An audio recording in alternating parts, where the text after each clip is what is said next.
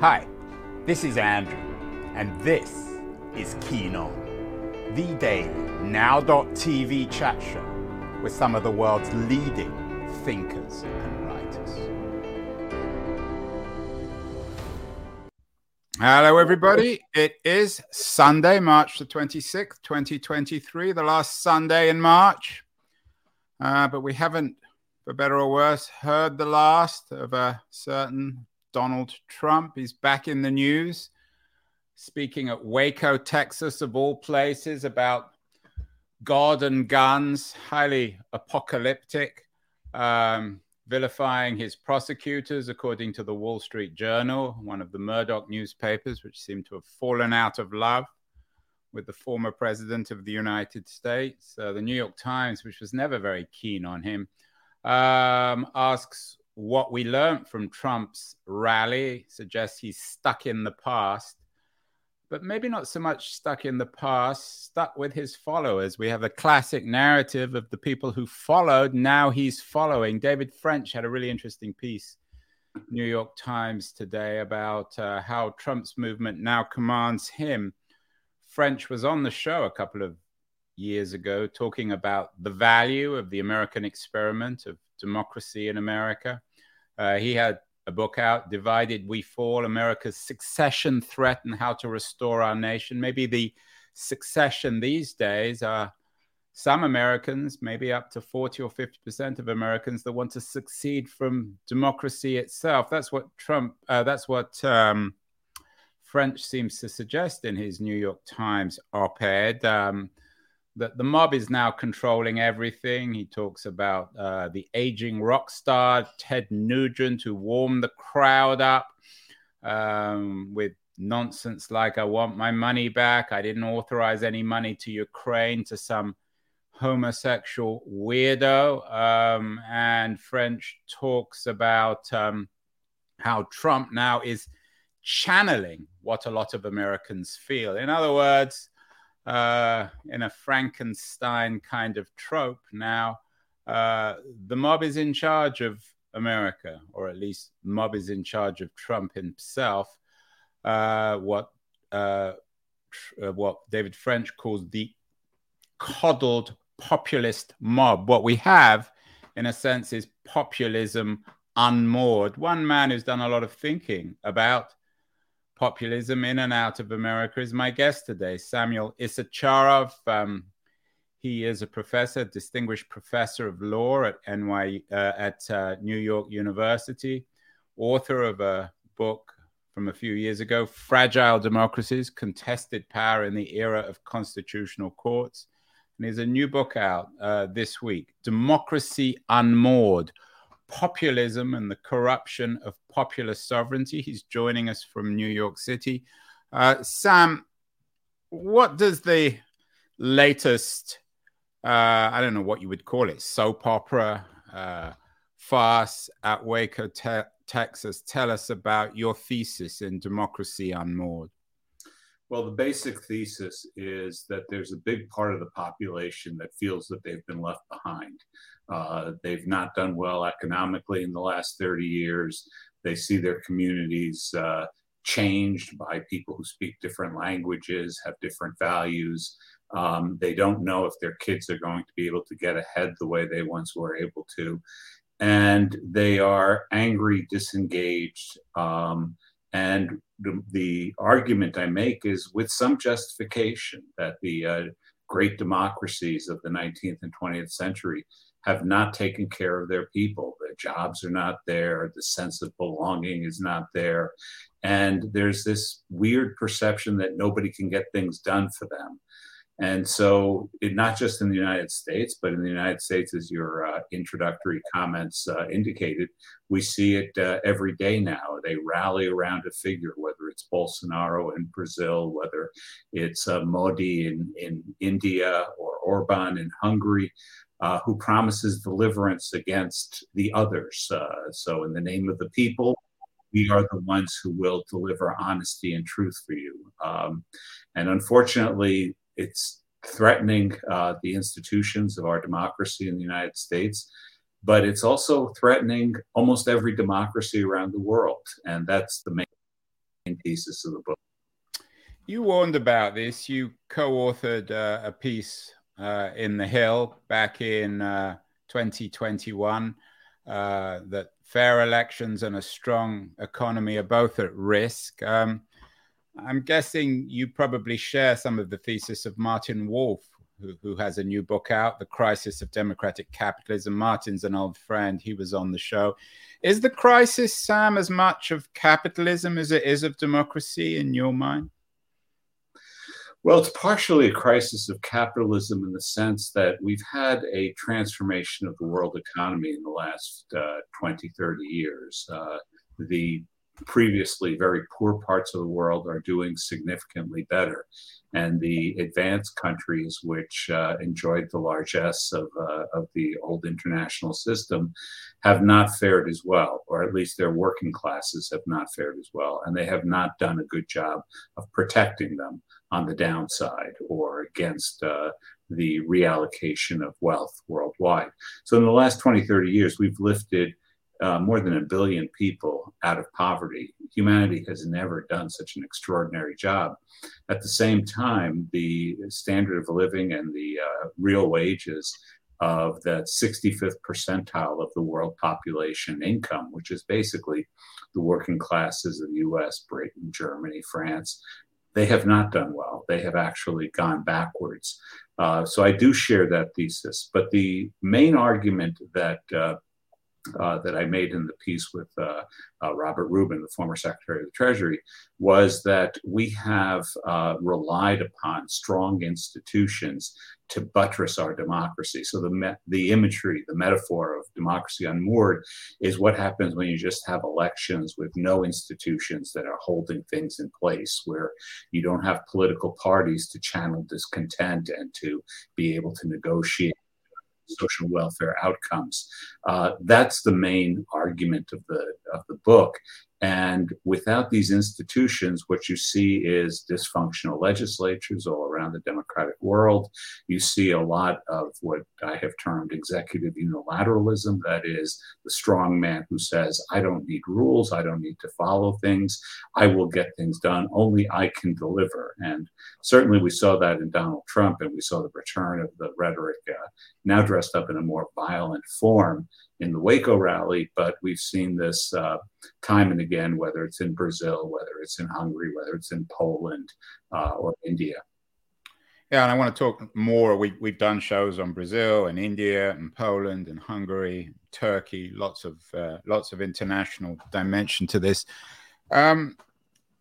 Your background is from Latin America. You were born in Argentina. You know the country inside out. You go there a lot. We did a show recently with my old friend, Moises Naim. I'm sure you know him, or you're certainly familiar with his work. The former finance minister, I think, of Venezuela, who's become a very profound analyst of the crisis of democracy. He wrote a book few years ago called The End of Power, and then he followed it up with The Revenge of Power. It seems to me as if Moises Naim and you seem to share a thesis, and he suggests, he may not say this formally, but reading between the lines, particularly given his background in Venezuela, he seems to suggest that the world is becoming more like Venezuela in these various crises of institutions. Would you agree with him?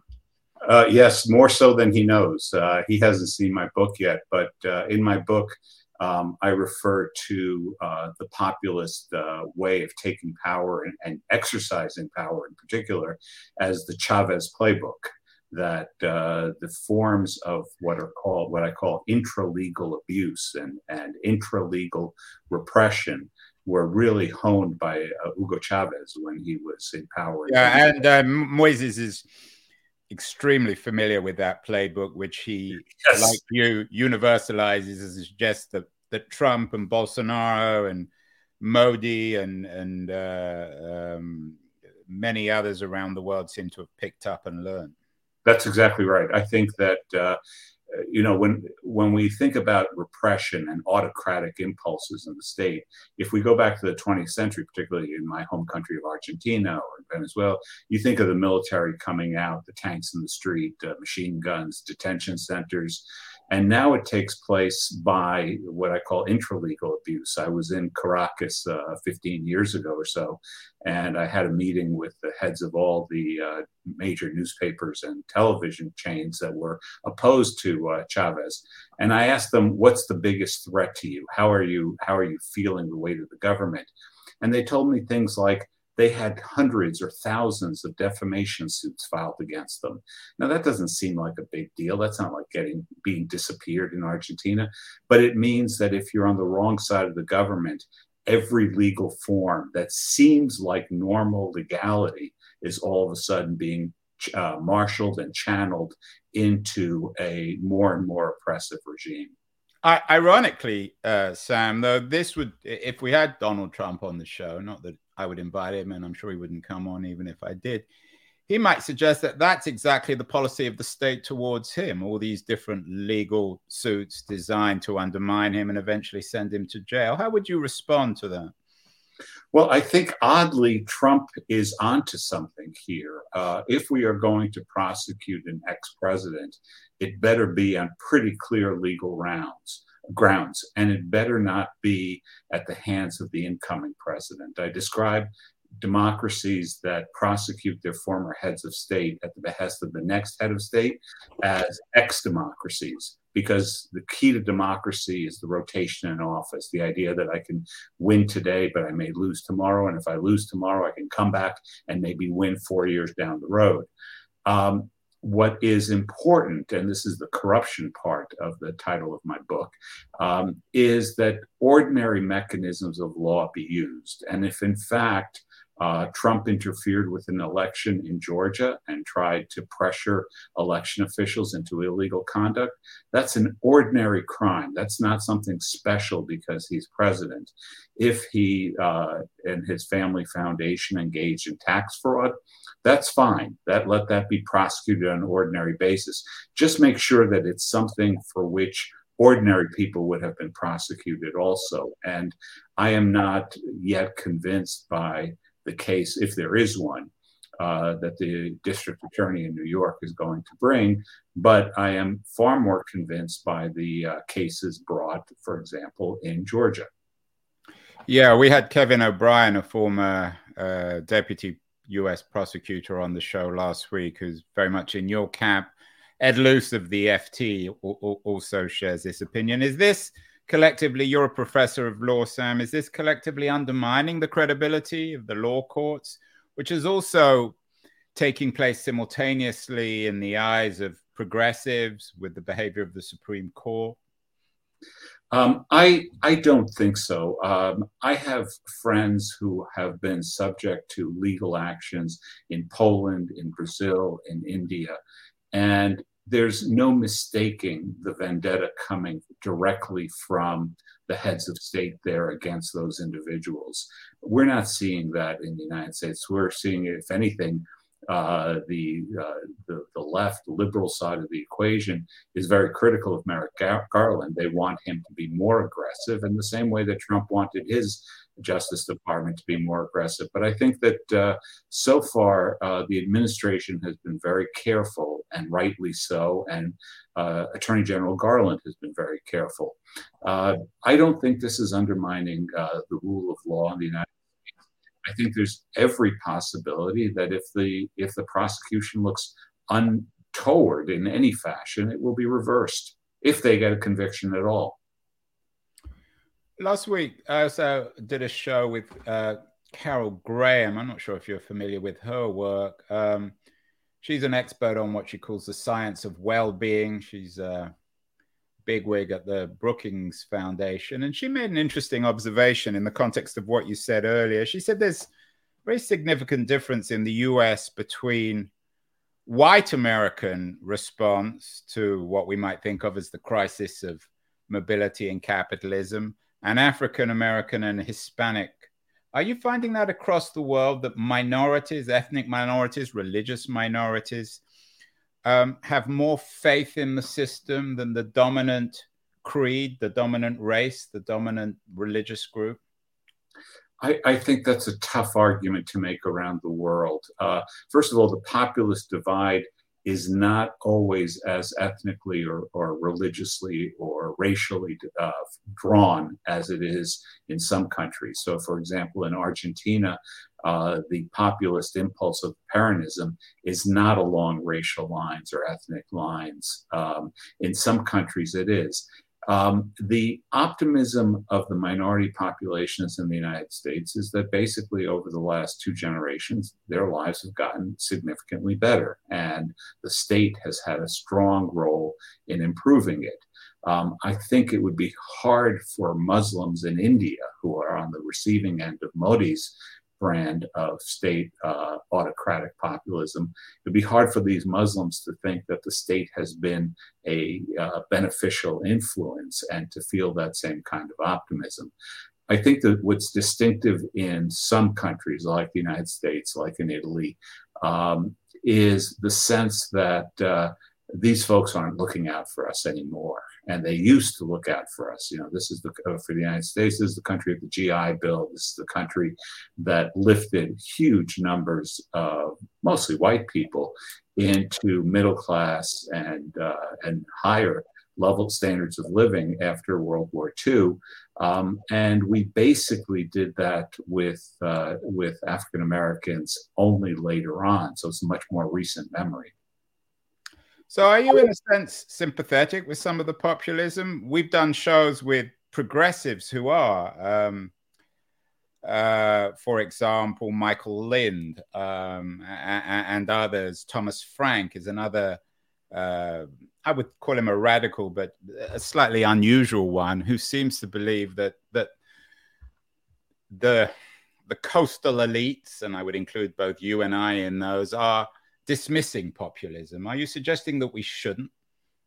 I'm suggesting we shouldn't dismiss the grievance, and we should not, so long as people like us use terms like deplorables to refer to white working class Americans who are fearful for how their children will do, who feel overwhelmed by a society from which they're increasingly estranged.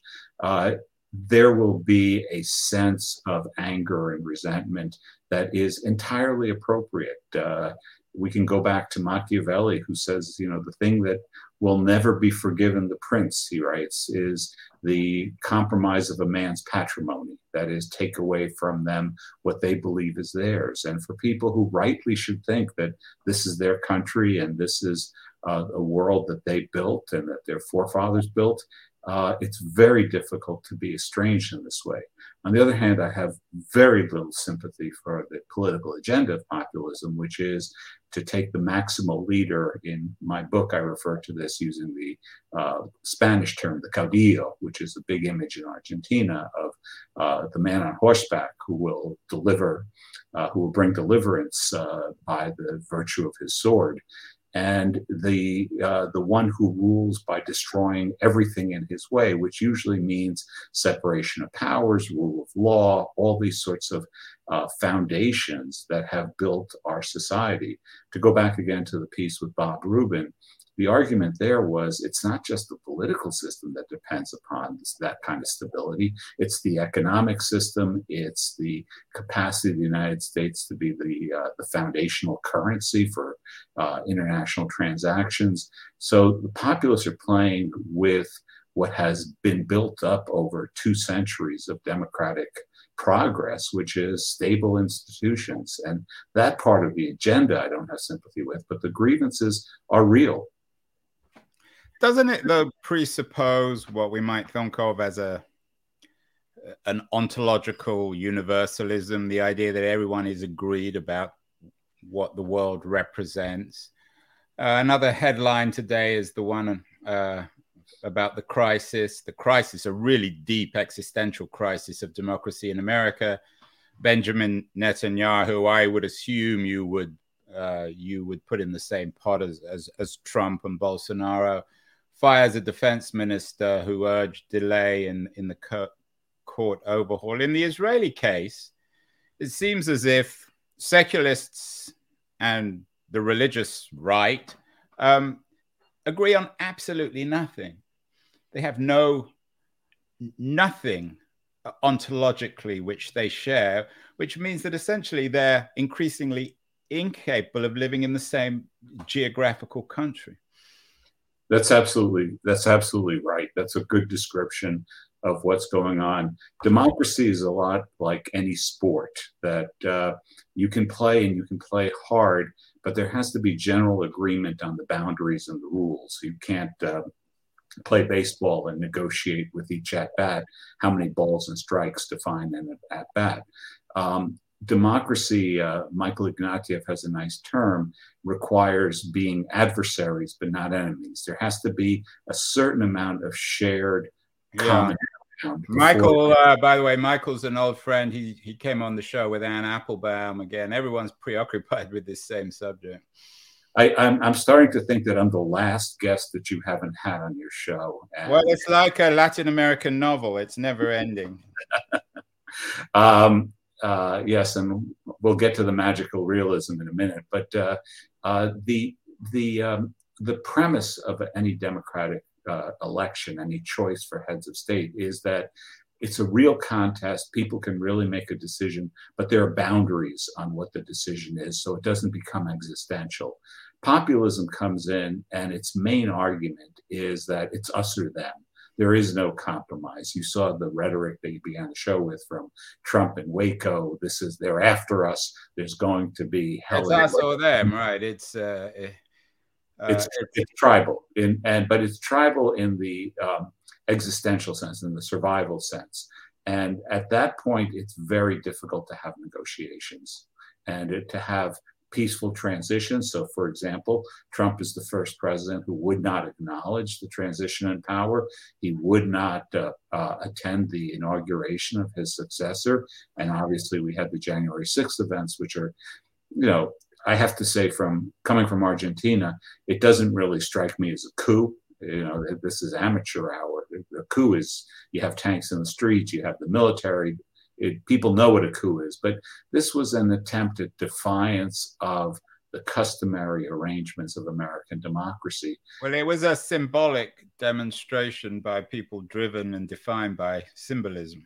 Yes, but it wasn't an organized effort to seize state power. No, there was no Lenin. There was no Lenin. There was no Juan Perón. There were a lot of people missing on this stage. So going back to the international dimension, as I said, we've done all sorts of shows. We did another probably one of your colleagues, Lilia Moritz Schwartz, author of a book called Brazilian Authoritarianism. We've done stuff with Moises Naim on Venezuela, stuff on Israel, a lot of stuff on Viktor Orban in Hungary from the Central European University. We have a lot of guests from there. Are all these developments, and obviously India and Turkey, we've also done shows on, are they all essentially the same? Well, in the Tolstoy sense, they're each unhappy in their own special way. But they have common roots. They have the root of the weakening of democratic guardrails, as they've been termed. In some countries, like in Poland and in Hungary, the ascent of democracy is very recent. This is all post-1989 developments. In other countries, India, as troubled as it has been, it has maintained a democratic order in a very difficult national setting since partition in the 1940s. And this is an attempt to recast the state around individual authority rather than based on institutions of governance. And there is a common theme through all of this, which ends up, unfortunately, with oftentimes the repression of the opposition. We see that in Hungary. We certainly see it in Poland. Turkey has more journalists under arrest, I think, at this point than any other country in the world. And you're seeing it in India. I mean, we just had a development in India where the head of the opposition of the Congress Party was accused of defamation, sentenced to 2 years in a quick-fire trial. And the most famous name, certainly the most famous political name in India, Gandhi. So this is not an obscure case. Oh, this is not an obscure case at all. This is a case where if it can happen to him, it can happen to anyone. And we've seen some countries that have come back, and we don't know how well they will survive. Certainly, South Africa was moving heavily in this direction under President Zuma, and then the corruption scandals actually brought him down in ordinary prosecution form. And there seems to be some restabilization. Whether it will work or not, we don't know. But we see this pattern around the world. So the answer to your basic question is there are more similarities than dissimilarities, even though each one arises in a unique national context. So the role of Tolstoy, as you suggested. One thing that we haven't talked about is very much about the Middle East. We did a show with Shadi Hamid. He has a new book out, The Problem of Democracy, America, the Middle East, and the Rise and Fall of an Idea. Hamid argues that the West is not consistent. I mean, obviously, it's hard to generalize about the West, but at least foreign policy people and perhaps analysts of democracy are not consistent when it comes to democracy. So, for example, he argues in The Problem of Democracy that the mistake that we, being the West, made was to delegitimize the Muslim Brotherhood, who were a legitimate democratic party. His argument is that we have to accept that the parties of the future, the parties of the 21st century, will be like the Muslim Brotherhood, who are intolerant and perhaps potentially authoritarian, but nonetheless should be allowed to participate in democracy. In other words, the political rules have changed, or political parties have changed, and we can't simply assume that everyone will be rule-abiding Democrats and Republicans, traditional Republicans in the future. How would you respond to that? Well, I think this is a problem that the entire world is facing. I'll come back to the Middle East in just a second. But he would argue, sorry to jump in, he would say it's not a problem, it's just a reality, but go on. Well, I think it's more of a problem because what the political parties have done is they've channeled the different currents of public opinion into workable forms of governance. And so the Tories and Labour have very different social bases, they have very different agendas, but they actually agree on much more than they disagree on. And the Tories never tried to dismantle the welfare state that emerged from the 1920s and 30s in Britain. And if you look at France, the traditional post-World War II parties, the Gaullists and the Socialists, the dominant parties between them got less than 10% of the vote for president.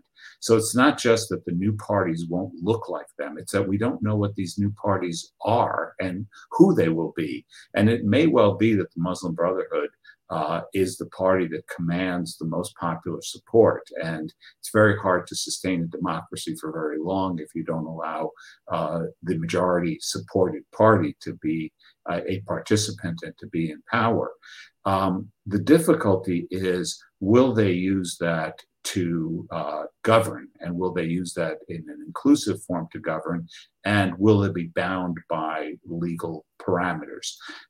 And unfortunately, parties like the Muslim Brotherhood don't have a track record of that. Now, you could argue that we haven't allowed them to develop that track record, and in my book, Fragile Democracies, I ended the book quite optimistic about Erdogan in Turkey because he had actually come out of the more accommodationist wing of the Islamicist party, the main Islamicist party there.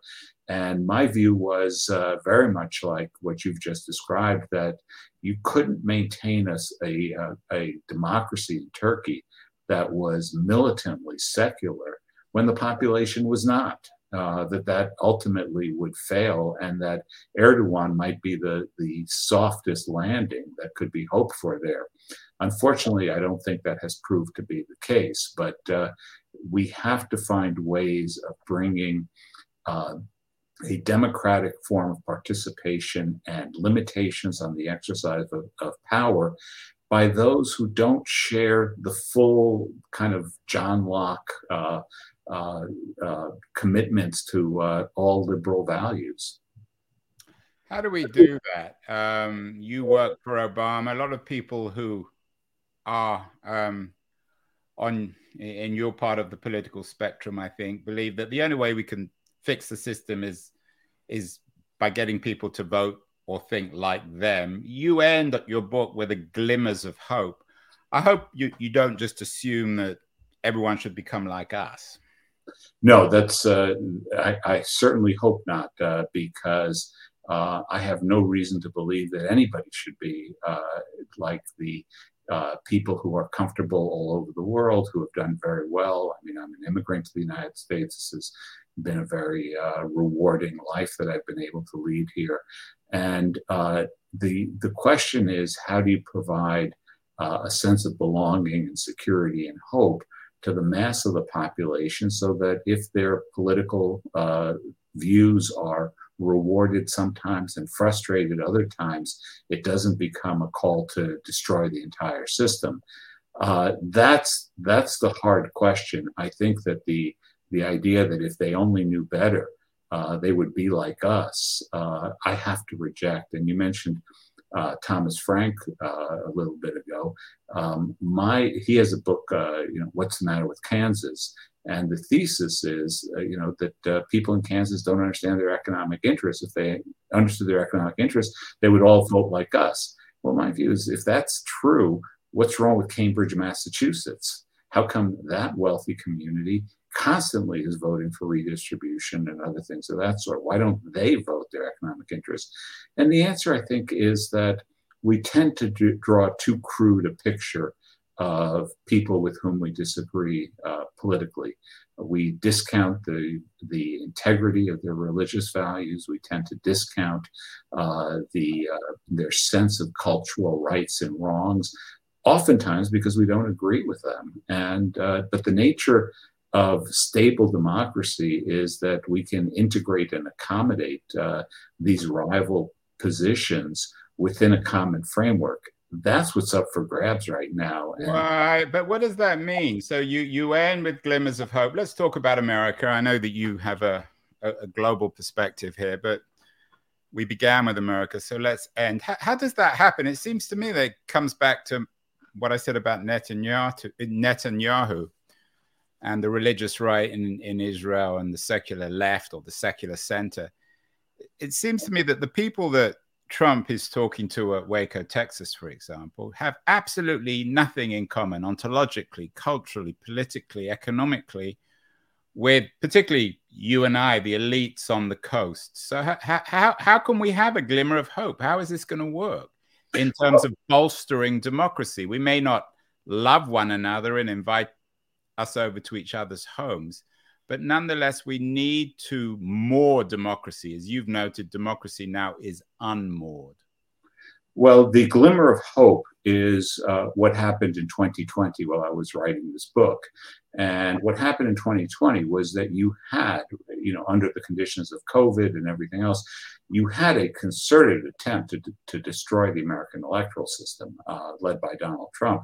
And the glimmer of hope is that our institutions were more robust than we thought, or they were more robust than we feared. And so, for example, in Michigan, which was a decisive state electorally, where there was huge pressure from the White House to abandon the voting process as it had stood for hundreds of years and to simply, by decree, declare Trump to be the winner, the business community came in and said, that's not going to happen. We're afraid for undermining our institutions completely.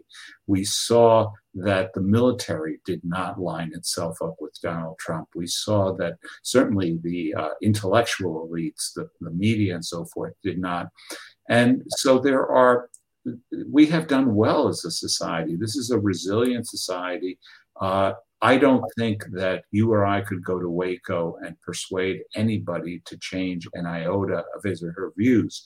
But the society, when it's strong, can accommodate a lot of fringe behavior. And it can be ugly, it can be violent, at times it can be criminal. But if the institutions hold, then the society can go on. The glimmer of hope is that a lot of important institutional actors looked at what happened in 2020, look at what's happening in Ukraine under Putin and the sort of soft accommodationism toward Putin, and look and say, wait a second, we can't go there. That's not only not who we are, but that will do damage to what we hope are our interests.